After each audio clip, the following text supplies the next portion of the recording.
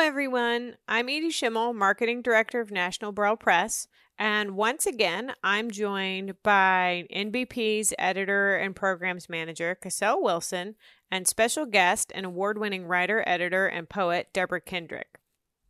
In 1986, she launched a weekly column, Alive and Well, in the Cincinnati Enquirer, the first of its kind to focus on disability rights. The column ran for 30 years in a variety of newspapers and periodicals, including NBP's own SCW. Today, we're going to talk about navigating healthcare when all they see is that you can't. Kendrick's first book written for National Braille Press. Welcome to you both. To get started today, Deborah, why don't you walk us through navigating healthcare? I think where I'll begin first is that I've been had the opportunity, I think because of COVID-19 more than anything else, to talk to a number of groups in Zoom meetings and teleconferences about navigating healthcare, and the reception has just been so wonderful. People are sending me such lovely messages about the book, so it feels so right when you want to do something so much, and then the response is there, and so you know that you hit the mark. Every blind person that writes to me or interviews me has their own advocacy stories to tell, which almost makes me want to write, Navigating Healthcare Part 2, because there's so much more to say. Let's do it. But I did some thinking in one of these first or second book talks that I did about how did I come to write this? How did this come about?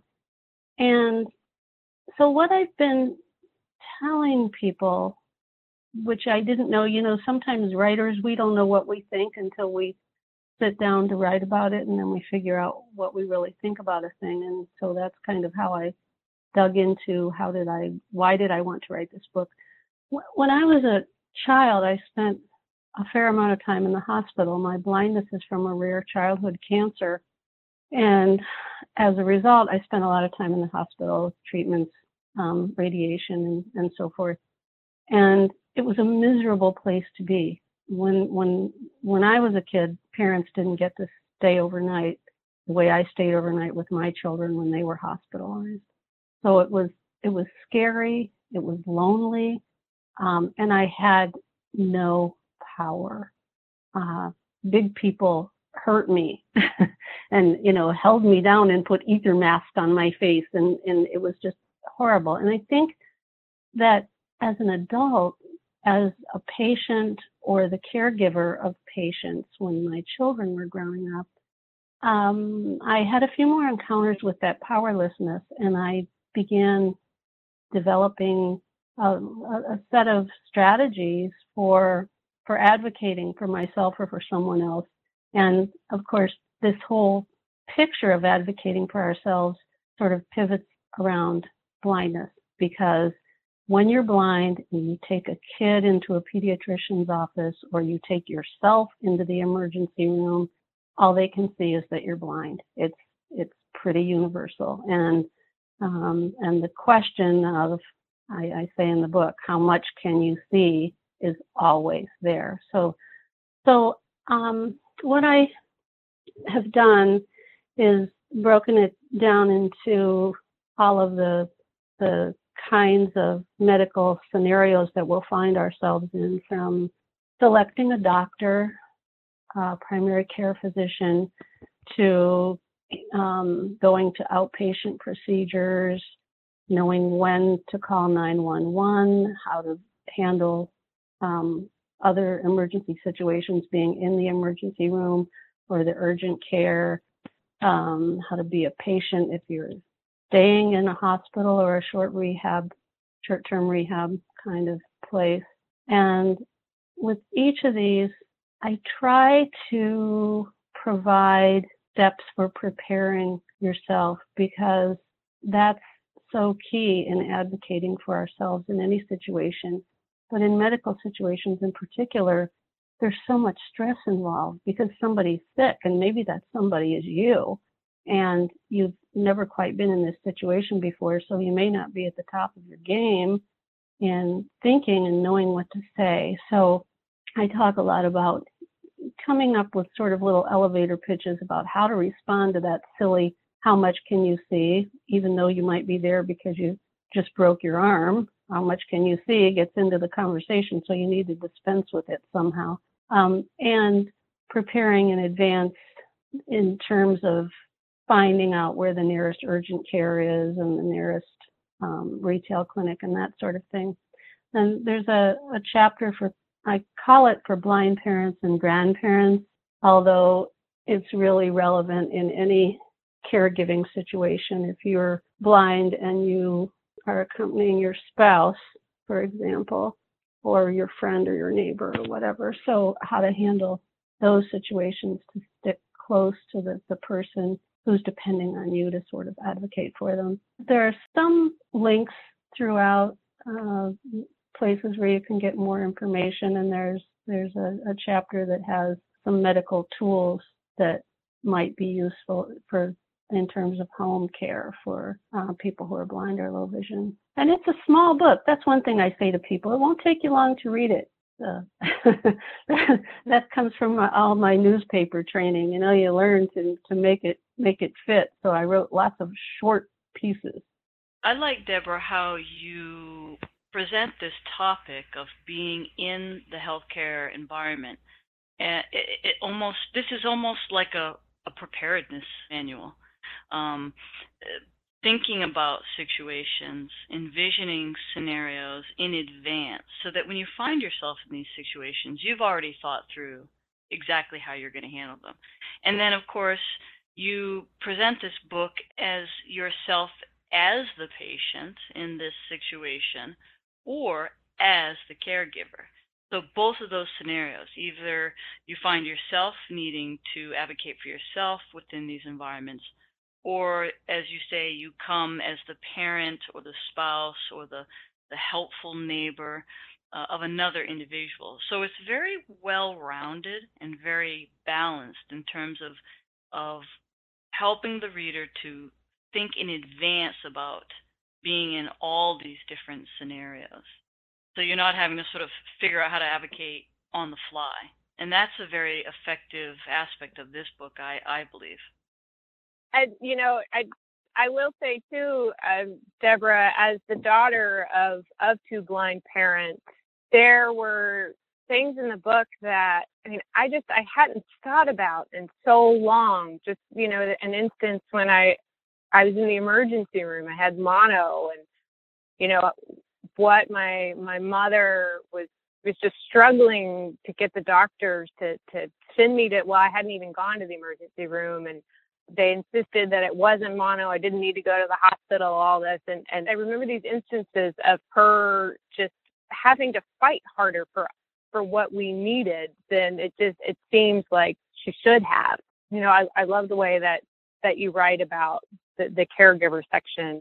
That is just so wonderful to hear that. And to hear that, I mean, it sounds like it meshed with your experience. It meshed with what you remember. It did. And, you know, as an adult now and having a child, and it's you know, it's just hard. I feel like it's hard for everyone to be heard, you know, when you're in the doctor's office. And it's another one of those sort of like aha moments for me. Like, that must have been just so much harder. And it, you know, just makes me love them even more. That's so powerful to think about. When you create a work of art like a book, you don't even know what stories people will bring to it when they sit down and crack it open, their own personal experiences. And that's some of the power of creation. In talking to other blind people, that in many ways, that has been the most rewarding. I mean, this is certainly the first time that I've heard from an adult child of blind parents. That's so cool. But I've been mostly talking to blind adults, and what's really fun is when somebody tells me a story that, well, there was one a week or two ago that somebody told me the story of finding out that she had a band on her wrist that said fall risk and how she went into the bathroom and used, tons of soap and water to manage to loosen it and pull it off and throw it away. And and I didn't put this in the book, but I had a very similar experience where I guess because I had the experience after I wrote the book. It was in November when I was in that rehab facility for a week, and a friend came to visit me, and I said, "Hey, why do they have 3 bands, 3 of these bracelets on my arm?" And she looked at them and she said, "Well, one's your regular, all your patient ID, and one has your allergies to medications, and one says fall risk." And I said, "Which one?" And she showed me, and she said, "I've got scissors." And I said, "Okay." And we threw it away. That's great. But there are things somewhat similar to that in the book where you need to, well, I think I say more than once in the book, you're in charge of you. And that applies to all of us, whether we're blind or not. That I think it's been so much a part of our cultural understanding of medical professionals that we relinquish power. We think of them as telling us what to do. And so even if someone in a medical situation tells you to do something that's really silly, like don't go to the bathroom by yourself, even though you're a grown-up, or don't take your clothes off by yourself, even though you're a grown-up. I don't think many people succumb to instructions that are that ridiculous, but the inclination is there to do as you're told because doctors know best and medical people have power. And so that's really, I think, what the book is pretty much about, is how to be in charge of you and get the best medical care that's possible. Wow, that's a really great way to describe this book. I would encourage our readers to check out both of your books.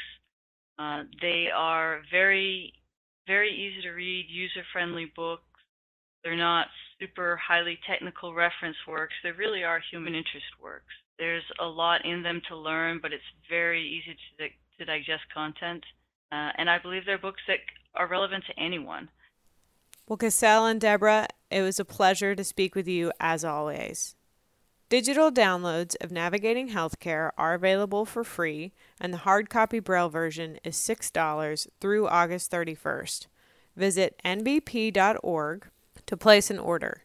You can also call us toll-free at 888-965-8965 or email us at orders@nbp.org. For the most up-to-date information on all things National Braille Press, head over to nbp.org and sign up for our e-news. Thanks for listening.